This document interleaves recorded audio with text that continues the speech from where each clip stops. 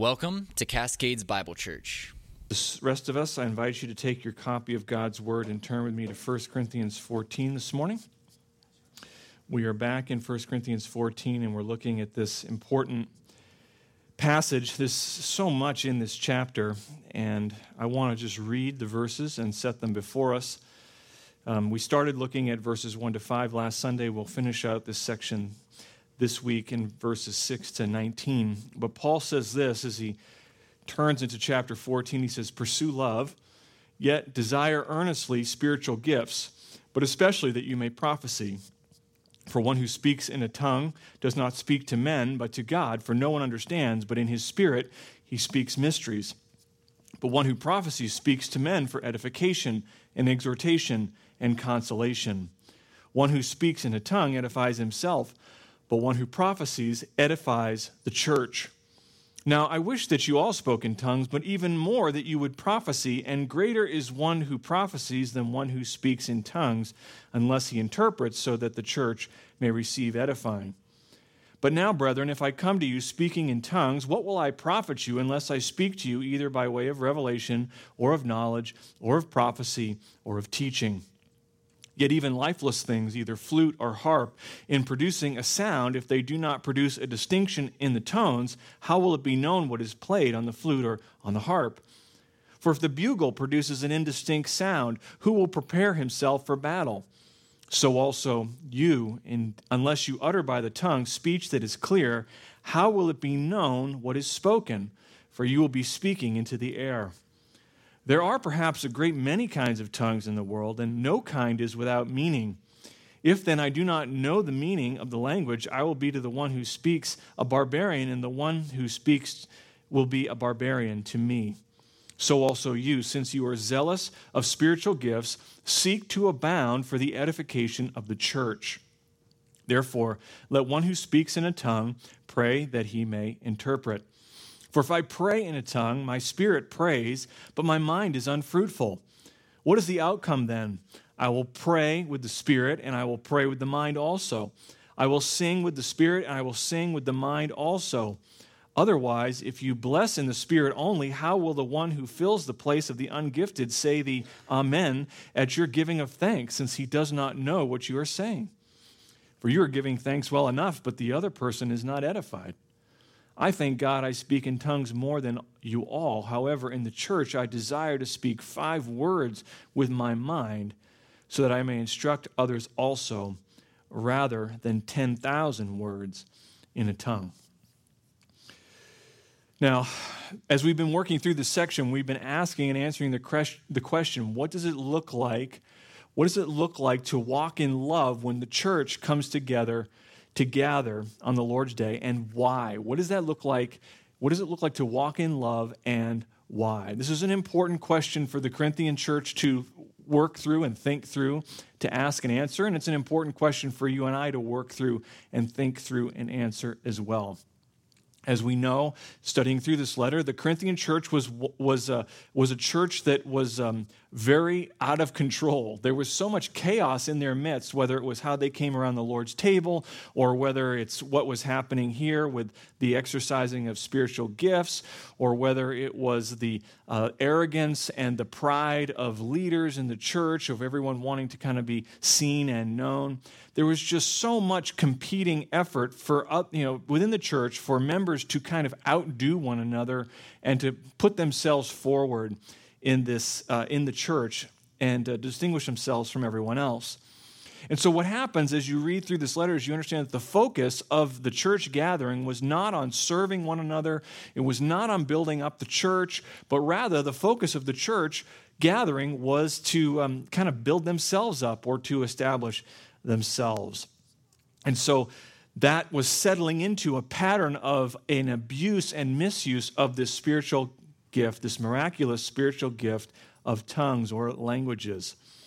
Now, in chapter 12, has been explaining what the purpose of spiritual gifts are as a whole. There's an overview given as he explains that there's a diversity in unity within the church, that all are not gifted the same way, and all are not, you would not expect them to exercise gifts similarly to one another, but God gives each part for the building up of the whole. And yet we are still one body. It is still one God who gifts all those things as we live together in the life of the church. And then he ends in chapter 12 and verse 31 by saying to earnestly desire the greater gifts. And then that leads into chapter 13, which we said is an overview of the priority and preeminence of love, Christian love, and how that should be working itself out in the church. And he's very practical in these verses of chapter 13.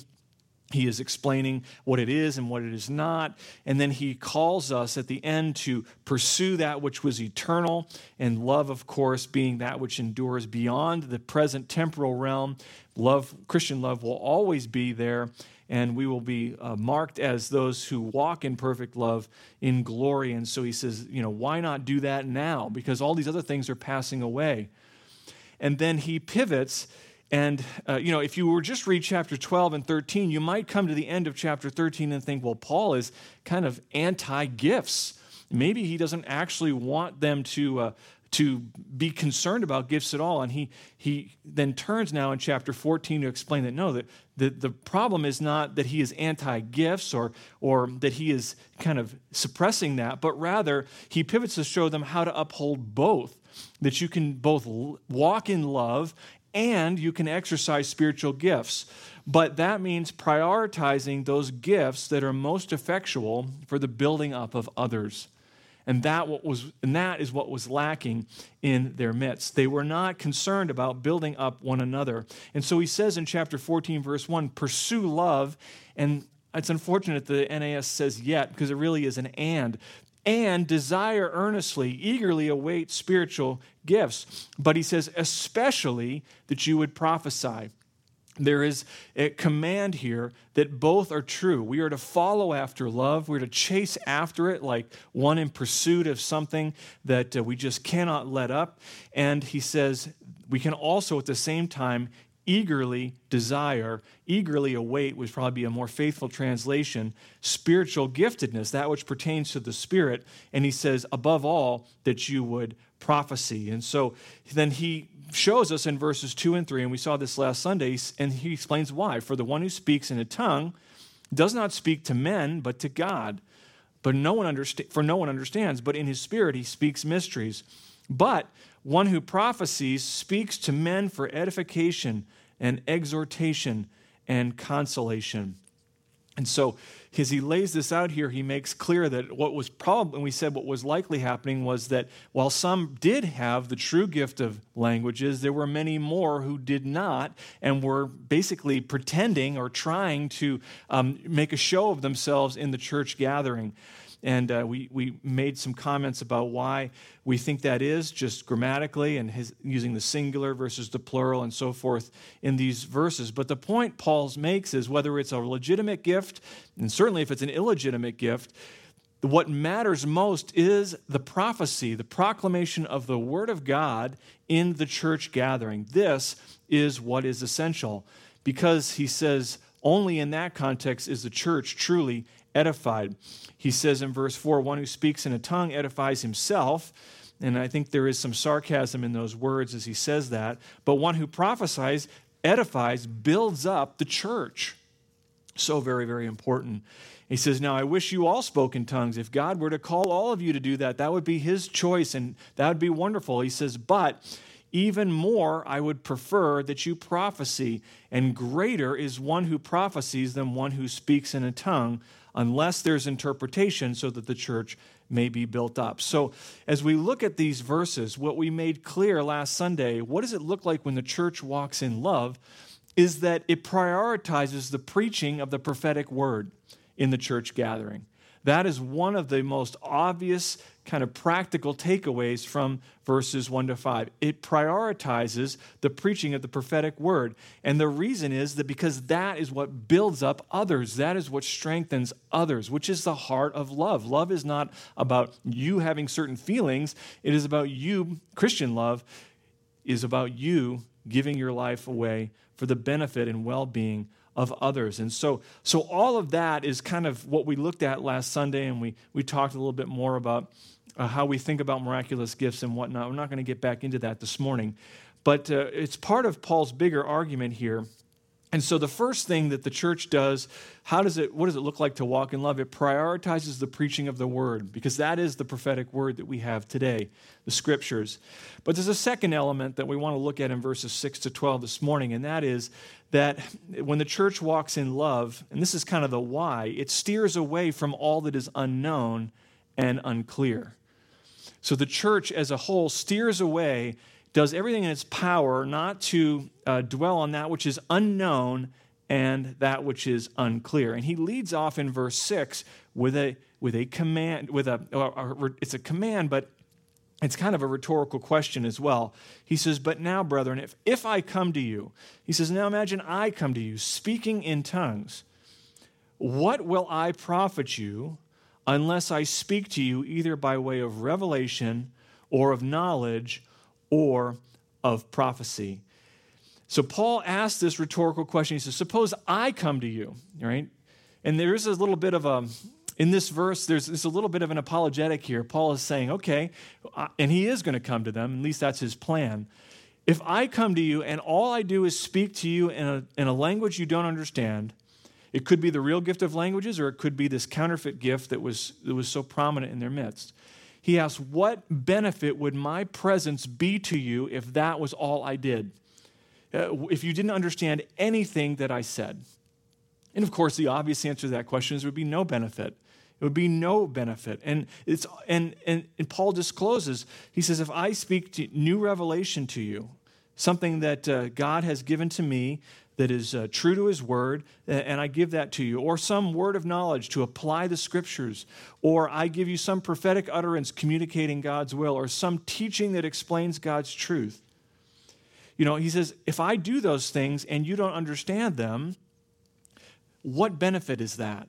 What profit would that be?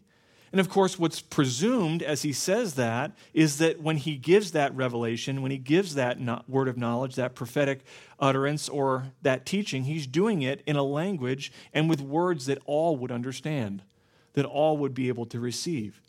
He says, but if I come in speaking in tongues, which is what they were so enamored with, they wouldn't have any clue what he was saying, and they would walk out from that encounter with nothing. They would not be advantaged at all. And so there is this self-evident reality from Paul here that it barely needs explanation, and yet that was lost on the Corinthian church.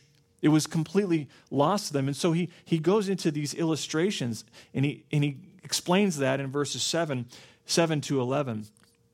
And, as we look at verse 7, he takes illustrations, analogies that everybody understands. So I think that's even fitting. He goes from something that's so obvious, so straightforward, that there can be no confusion. He says in verse 7, yet even lifeless things, either a flute or a harp, in producing a sound, if they do not produce a distinction in tones, how will it be known what is played on the flute or on the harp?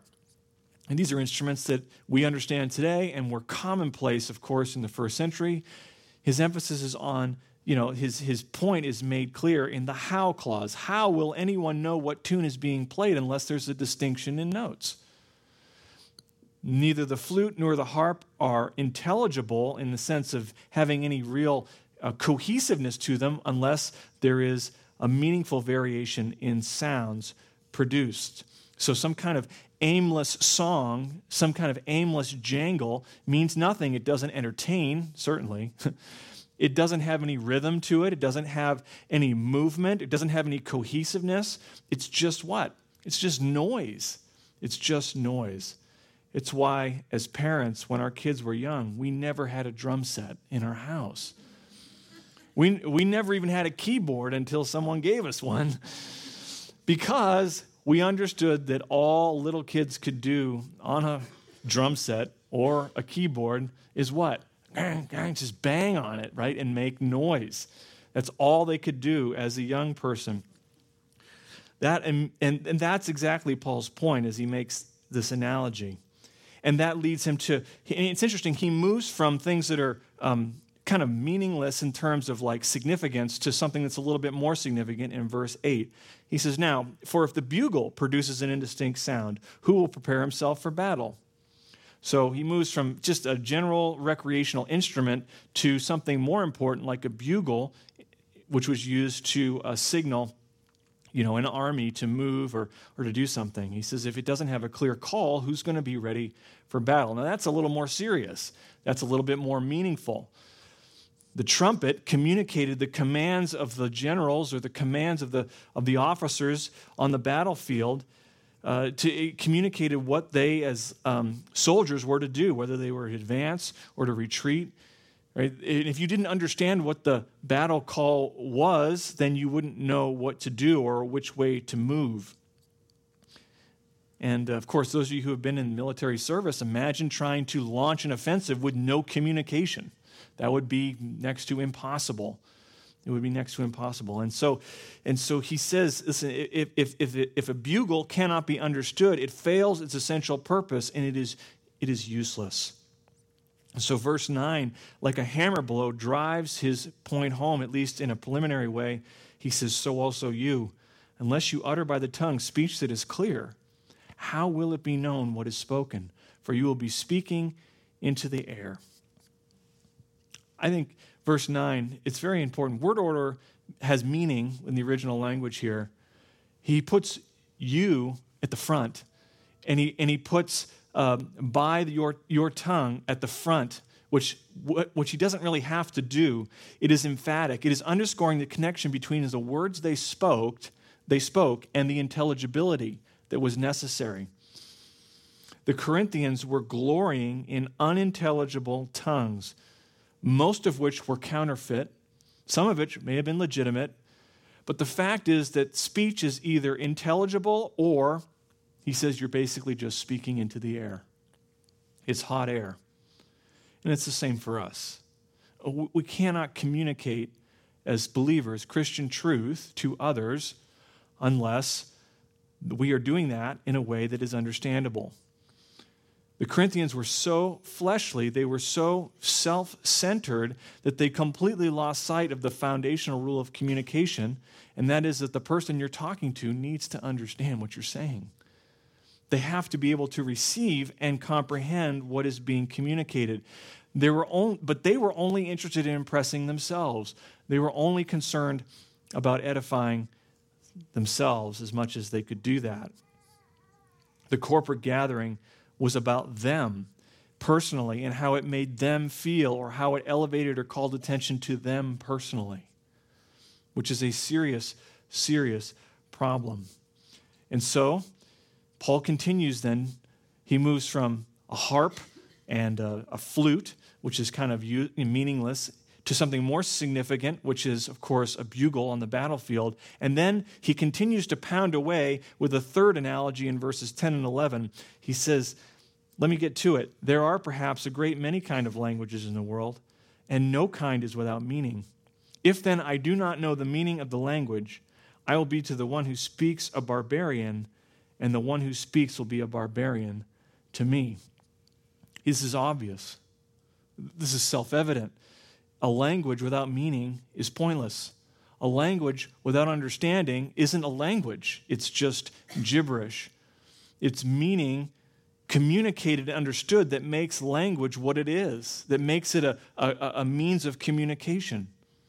He says there are perhaps, and he's speaking very non-specifically here. He's like, he doesn't even know how many languages there are. Perhaps there are many kinds of dialects in the world. They all sound different. But he says each one has a universal purpose to communicate. It has a purpose to transmit meaning between those who speak it to those who receive it. And he says not only must legitimate language be used in order to communicate, but both the speaker and the hearer must comprehend it. By definition, communication is two-sided. My wife's family, they speak Cantonese, right? I know very little Cantonese. Even after all these years, I can get by with a few basic greetings and I know a few key words. But when we visit them, very little direct communication happens between me and them. But, several years ago, they came to visit us here, and we happened to be over Memorial Day weekend, so they came to our picnic. And our brother Brian was able to have a grand conversation with my father-in-law because he speaks Cantonese. He had more meaningful communication with my father-in-law in that hour than I have had in my 15 years of my life. I watched the two of them chatting away, and I had absolutely no clue what they were talking about. None.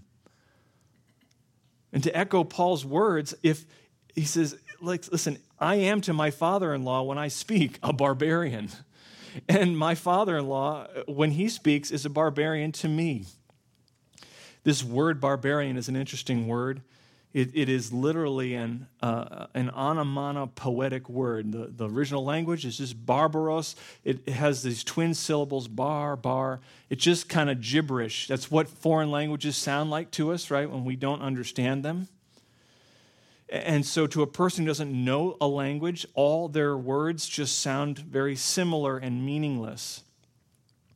And this is how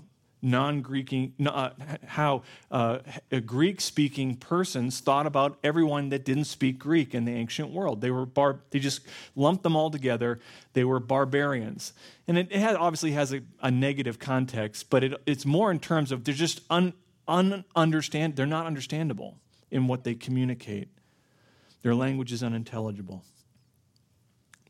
And so this argument by Paul is one of the lesser to the greater. If a lack of intelligibility makes communication meaningless when it comes to real known languages, he says, how much more meaningless is a lack of intelligibility when it comes to ecstatic speech masquerading as the gift of languages?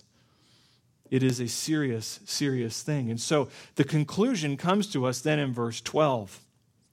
He says, so also, since you are zealous of spiritual gifts, seek to abound, he says, seek to abound for the edification of the church. Again, the second person pronoun is emphatic. It drives home the relevance that what Paul is saying is for his audience. He says, so also you, since you are eager for spiritual gifts, which in and of itself isn't a bad thing. It's a good thing. He says, seek then to abound, overflow for the edification of the church. This is what is most important. It's a theme that he comes at again and again and again through this chapter. It's the application of what it means to walk in love. It is to build others up, to see them strengthened. Paul doesn't blame them for thinking and wanting to see the Spirit at work in their midst. That's a good thing. He says, excel at that. But he says, we must excel not in promoting ourselves, not in exalting ourselves, but in building up other believers. Spiritual gifts, as one commentator said, are incompatible with spiritual selfishness. Spiritual gifts are incompatible with spiritual selfishness. And while it's right and it's good to desire to excel in the exercise of spiritual gifts, those gifts must be doing something. They must be building others up. They must be strengthening them. That's what is essential. If they don't edify, they don't matter. And as we have seen throughout, they could very well be counterfeit. They could be fake. This, unfortunately, is what is lacking in so much, I think, of the charismatic movement that we see today, with its emphasis on speaking in tongues, its emphasis on words of prophecy. There is never seems to be a stopping and asking of oneself, are others being edified? Are others being built up? Are they becoming, and by that I mean, are they becoming more like Christ as a result of what's happening? Are their churches becoming more well-rounded in the true knowledge and discernment that Paul prays for the Philippian church, like in chapter 1? And are they becoming more discerning to distinguish between not just good and evil, black and white, but this is where discernment really shines forward. They're more discerning in what's better and best, right? It's one thing to say, like, it has one level of discernment to say that this is quartz and this is a diamond, right? It takes a whole nother level of discernment to say this is a diamond that is, has this quality and this is a flawless diamond. That requires a special level of discernment to be able to see and to evaluate. And that is not the question that's being asked. And so, as I think about, what's going on in so many contexts, I don't see a lot of discernment. I don't see a lot of edification. We don't see a lot of Christ-like character being formed. Many of these churches that claim the miraculous gifts are still active would make their claims a lot more believable if they weren't so emaciated theologically. And if they weren't so far outside of orthodoxy when it comes to things like foundational things like the Trinity or the person and work of Christ or the church or the Holy Spirit. It would be far easier to take their claims seriously if they were orthodox in those things. But as it is presently, that world is an eclectic house filled with teachers and preachers, some of whom are very well-meaning and some of whom are very sincere. And many of the people in those churches, they know God and they love Christ, but they just don't know. But there are many, many more who are heretics, who are opportunists, who are grifters. Men and women who seem more concerned about lining their pockets and monetizing the desires of the flesh. I'm thinking more of terms of the health and wealth, prosperity preachers and these faith healers who bilk people in their time of weakness. They're much more concerned about that than humble service for the glory of the Savior. Listen, the clearest evidence of the Spirit's work in our midst is the building up of the body of Christ into maturity, with a stature measured by Christ's fullness. That's Ephesians 4. That is the evidence of the Spirit's work in a church. It is not whether the majority of the church claims to commune with God in a private prayer language that they and no one else understands. That is not a work of the Spirit. The Spirit, Jesus says, will take of mine and disclose it to you. The Spirit exalts who? Christ, not himself. So very, very important. And so as a church, what does it look like to walk in love? It is to steer away from all that is unknown, all that is unclear. And that leads into the third and final point that I want to draw out in verses 13 and 19, and it is this. When the church walks in love, it prioritizes the prophetic word, it stays clear of all that is unclear, and thirdly, it edifies others by engaging the mind. It edifies others by engaging the mind. If you look at verse 13, you see, again, this tone of sarcasm renews here by Paul. There's a direct connection, inferentially, between 12 and 13.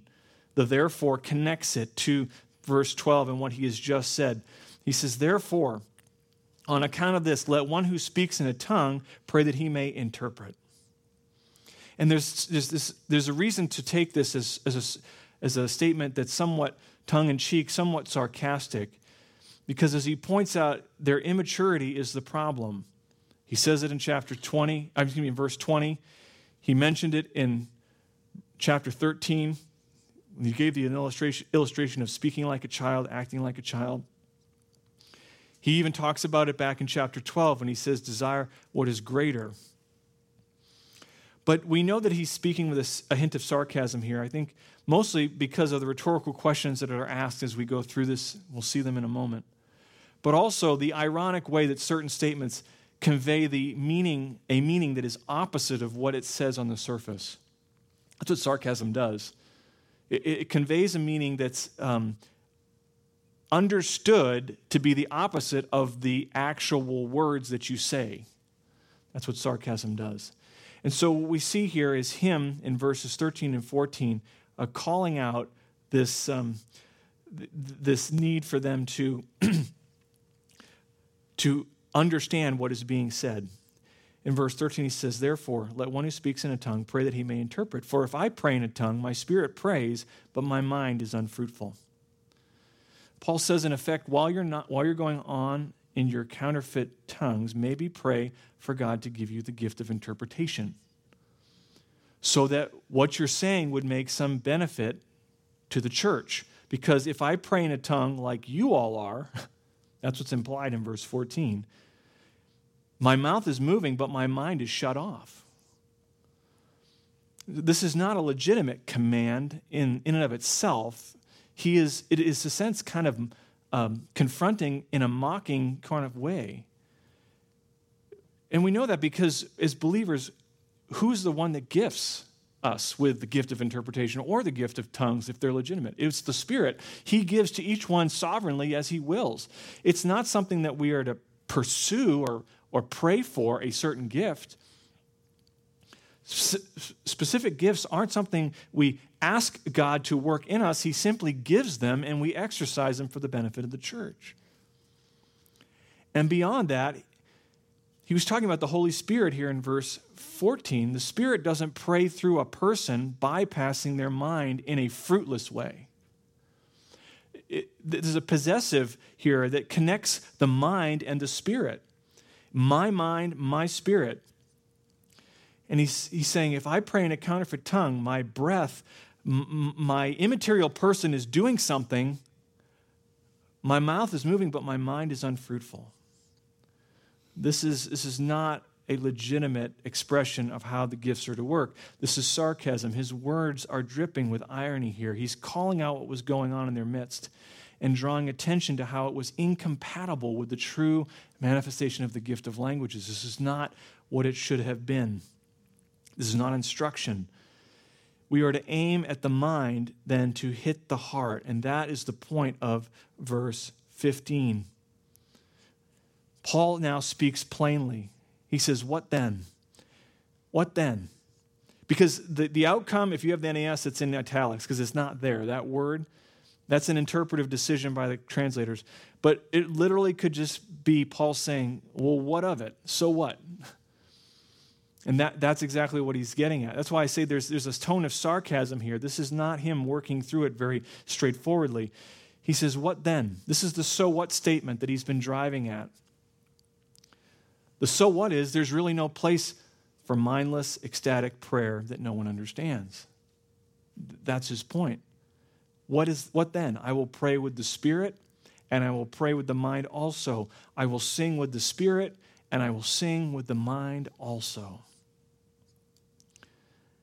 Yes, praying and singing are to engage that spirit, that non-material you, that psychological you that you can't see, that you can't cut open and look at. And so in some ways it kind of encapsulates the affections, but he says prayer and singing are meant to engage the affections, but it's also meant to engage the mind, and it's meant to engage the will in our hearts. So edification cannot exist apart from the mind. Spirituality involves more than just your mind. It's not just a bare intellectualism, but it never excludes the mind, ever. I mean, isn't that what Paul says in Romans chapter 12, right? In Romans 12, verses 1 and 2, by the mercies of God, present your bodies a living and holy sacrifice acceptable to God, which is your spiritual service of worship. He says, do not be conformed to this world, but what? Be transformed. How? By the renewing of your mind. And thus be able to prove the will of God, that which is good and acceptable and perfect. There's no sanctification apart from the mind. Or Ephesians 4 and verse 23, where we're commanded to lay aside the old self, which is being corrupted in accordance with the lusts of deceit, and instead that you be renewed, he says, in the spirit of your mind. That sanctification process, that being brought into greater conformity to the truth, that happens through the mind. Jesus says you shall love the Lord your God with all your heart, with all your soul, with all your what? Mind, with all your strength. So in Scripture, and certainly in Paul's writing, there is no premium placed on ignorance or just bare emotion, but there's a huge, huge premium placed on meditating and thinking about God's word and renewing our minds. So what are those benefits? I'm glad you asked, because I have several. Here's one benefit of having your mind engaged. First, meditating on the word, filling up your mind with truth improves our general knowledge and retention of the Scriptures. Our minds are forgetful. Our minds are like a colander. Mine's got big holes in it. You put stuff in, it just leaks out. That's especially true when it comes to the Scriptures. And so meditating on God's Word and engaging with the truth, it seals it up in our minds because we're thinking about it and we're comparing it to other truth and we're seeing how it all fits together and associating it with familiar things. And it locks that truth away in our minds. Psalm 119, verse 99 says, I have more insight than all my teachers. And here's the reason, for your testimonies are my meditation. So there's insight. Wisdom is connected to knowing the Word of God with our mind. So if we're going to be ready with our spiritual armor, we must fill our mind with God's Word. Secondly, a knowledge of the Word of God deepens repentance. It deepens repentance. You think about when Israel came back into the land and they didn't rebuild the temple. And the book of Haggai is, the prophet is confronting them for their lack of, they're neglecting the true worship of Yahweh, and that is evidenced by their inability or their lack of concern for rebuilding the temple, which is where worship was to be centered. It says in Haggai chapter 1, verse 5, the prophet says, consider your ways. Consider your ways. Israel was neglecting the true worship and presence of God in their midst, and they repented of that sin, obviously, and they built the temple, rebuilt the temple. But that happened by a time of self-examination, meditating on God's word. And so, like a hunting dog that relentlessly chases a rabbit, so then meditation on God's word continuously probes the depths of the heart until sin's deceitfulness is revealed. So important. You cannot live a life of true repentance apart from the truth, meditating on that truth. Thirdly,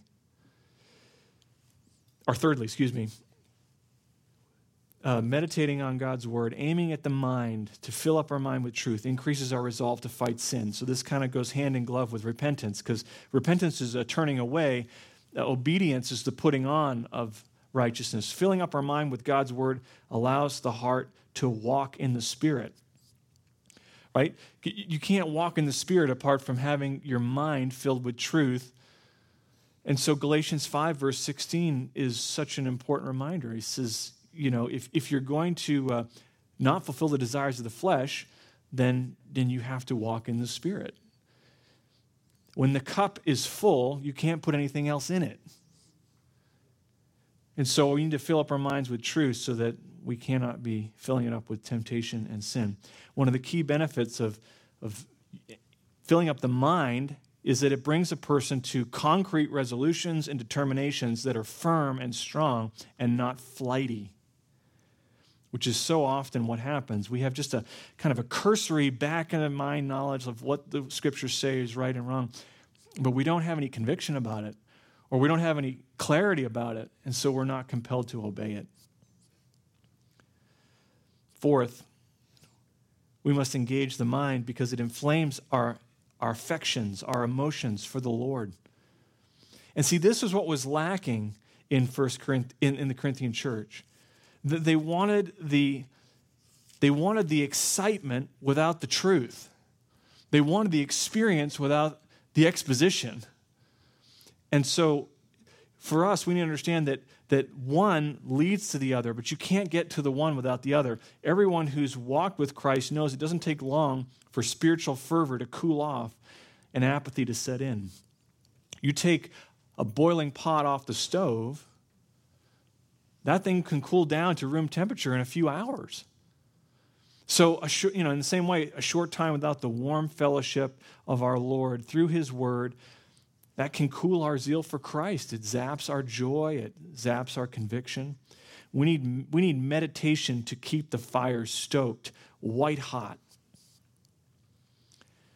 And one commentator said this, is the rays of the sun may warm us, but they do not inflame us unless they are contracted in a burning glass, meaning like a magnifying glass. He says, so in the same way, some slight thoughts of heavenly things may warm us a little, but they will never inflame the soul unless they be fixed in close meditation. So we must aim at the mind to inflame the heart for the Lord. Fifth, filling up our mind with truth creates a life of joy, thankfulness, and contentment. Right?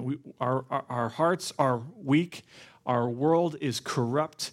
We're bombarded with discouragement and wickedness on every side. Filling up our minds with truth then transforms us from being men and women of misfortune to people of praise. And that's what we need to be. Psalm 104, verse 33 and 34 connects meditation, filling up our mind with truth, and praise. It says, I will sing to the Lord as long as I live. I will sing praise to my God while I have all my being. Let my meditation be pleasing to him. As for me, I shall be glad in the Lord. Many of us are defeated.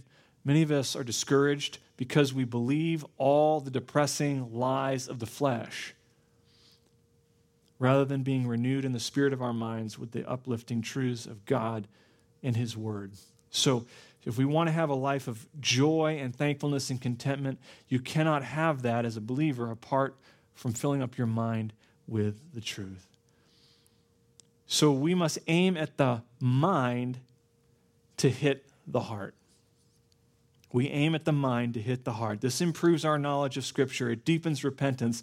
It increases our resolve to fight sin. It inflames our affections for the Lord. It creates joy, thankfulness, and contentment. The alternative, verse 16 and verse 17, the alternative is not a good one. Otherwise, he says, if you bless in the Spirit only, how will the one who fills the place of the ungifted say the Amen at your giving of thanks, since he does not know what you are saying? If we aim at the heart to hit the mind, then we'll be on target. But if we aim at the heart and bypass the mind, it is futile. Verse 16. Right? The ungifted person here, who's he talking about? It could be an unbeliever. Most likely, though, as a young believer, someone who hasn't been baptized and welcomed into the true full fellowship of the church, has the idea of someone who's outside, someone who's uninitiated. Paul says if someone like that comes into the church service and they hear you all carrying on in tongues, whether those be real or counterfeit, which he says nobody understands, how will they say amen, so be it, to anything that you're saying? The answer is, of course, they would not be able to do that. They can't. And then Paul's sarcasm picks up again in verse 17. He says, for you're giving thanks well enough, but the other person is not edified. You know? You might very well be giving thanks. He says, but no one's going to know because no one's going to be built up. And this, of course, has been the issue throughout. To walk in love, to be concerned for others, to see them built up, the mind must be able to comprehend what is going on and what's being said, especially in the church service. This is always the effect of the true gifts of the Spirit. It builds up. They build up. And so we see the conclusion in verses 18 and 19. He says, I thank God. I speak in tongues more than all of you. However, in the church I desire to speak 5 words with my mind, so that I may instruct others also, rather than 10,000 words in a tongue. Paul's criticism of their counterfeit gifts of tongues isn't born out of jealousy. It's not like Paul's like, I've been left out, and so he's being critical of this gift. No, he says, I do that more than all of you. He makes clear that he's actually been graciously given this true gift of tongues and exercised it more than them all. You say, well, where did this happen? Well, it's hard to say, but it's likely when Paul was traveling around preaching the gospel all throughout the world, Roman world at that time. But I think it's interesting, there isn't a single instance in the book of Acts or in the New Testament where Paul is recorded speaking in tongues, which makes you wonder how it became such a thing in Corinth. If it was so important to ministry, if it was so essential for the Spirit to work, why was Paul never doing it? But we see him doing what? Everywhere he goes. Teaching and preaching the Word of God. So despite this magnanimous distribution of the spiritual gift of languages in Paul, he makes clear in no uncertain terms that the simple prophetic word, clear and understandable to all, he says that outstrips in an incalculable number of words that no one understands. Why? Because it instructs others. It instructs others. So the clear priority is this: preach the word, preach it clearly. Preach it completely. Preach it passionately in the Spirit's power. But we must do it in a way that others are built up by engaging their mind and that way engaging the heart. This is essential. So what does it look like? What does it look like when the church gathers? If the church is walking in love, what does that entail? It means not focusing on ourselves, but on others. It means focusing on the church being built up and not our own personal desires. It means prioritizing, as we saw earlier, the proclamation of the word, which we have for us contained in the scriptures. We don't need to go looking for this prophetic word. We have it reliably and powerfully recorded for us in the pages of Scripture. And so we don't need to do anything, or we don't need to pursue anything that would detract from that clear proclamation. It means avoiding anything that distracts, anything that draws the affections away from the triune God and His Word. Things like tongues, words from the Lord and whatnot, but even just having, it's why we have an order of service. It's not just free-flowing, because that's a distraction. Or on an even more practical level, it means avoiding insider jargon or seminary speak in favor of clear, understandable language. It even extends to the lyrical content of what we sing, right? We sing music that is filled with Scripture, and we use musical styles that hopefully don't detract or take away from our understanding of those lyrics and those words. Because as Paul says, we want to pray with our spirit, but we also want to pray with our mind. We want to praise God with our spirit, and we want to praise God with our mind. And so we preach the word, and we pray the word, and we read the scriptures, and we gather around the Lord's table to commune with the word become flesh by the Spirit. And all of it is meant to build one another up as we engage the mind, which then stirs the affections, which then moves the will to obedience. And so if there's one thing that Paul has made clear thus far, it is this: God's priority is not ecstatic speech, but exposition. And God's priority is not excitement, but edification. This needs to be our commitment. And that's why we preach the way we do. That's why we teach the way we do. It's why we lead music the way we do. It's everything has to build around this command, and this is Paul's concern, that the church would be built up. When we come together, to walk in love is to be concerned for others and their building up and their strengthening. Let's pray. Father, we thank you that you have laid out this command, because so often we get distracted by all these other things. And without your word and without your spirit, we would indeed be falling into the same errors that these believers did in Corinth, that we would be more concerned about having the experience, more concerned about having our emotions kind of stirred up, more concerned about making a show of ourselves in the church gathering than we would be concerned about building one another up. And I would pray, Lord, that we would set an example for that for others, but that we would be patient with those perhaps who are thinking through these things, patient with those who do not understand them, and that we would look to your word to guide us into the truth and to lead others there as well. Lord, may we, as we come to your table now, may we be built up as we're reminded of the glorious hope we have of the gospel, that which binds us together in fellowship one with another. We pray that as we kind of watch this visible sermon being preached, that our mind would be engaged, but our affections would be stirred, and our will to live for you would be strengthened. We ask this in Jesus' name. Amen. Thank you for listening. We hope you've been encouraged by today's message. For more information or more messages like this, visit us at cascadesbiblechurch.com or subscribe via your favorite podcast app.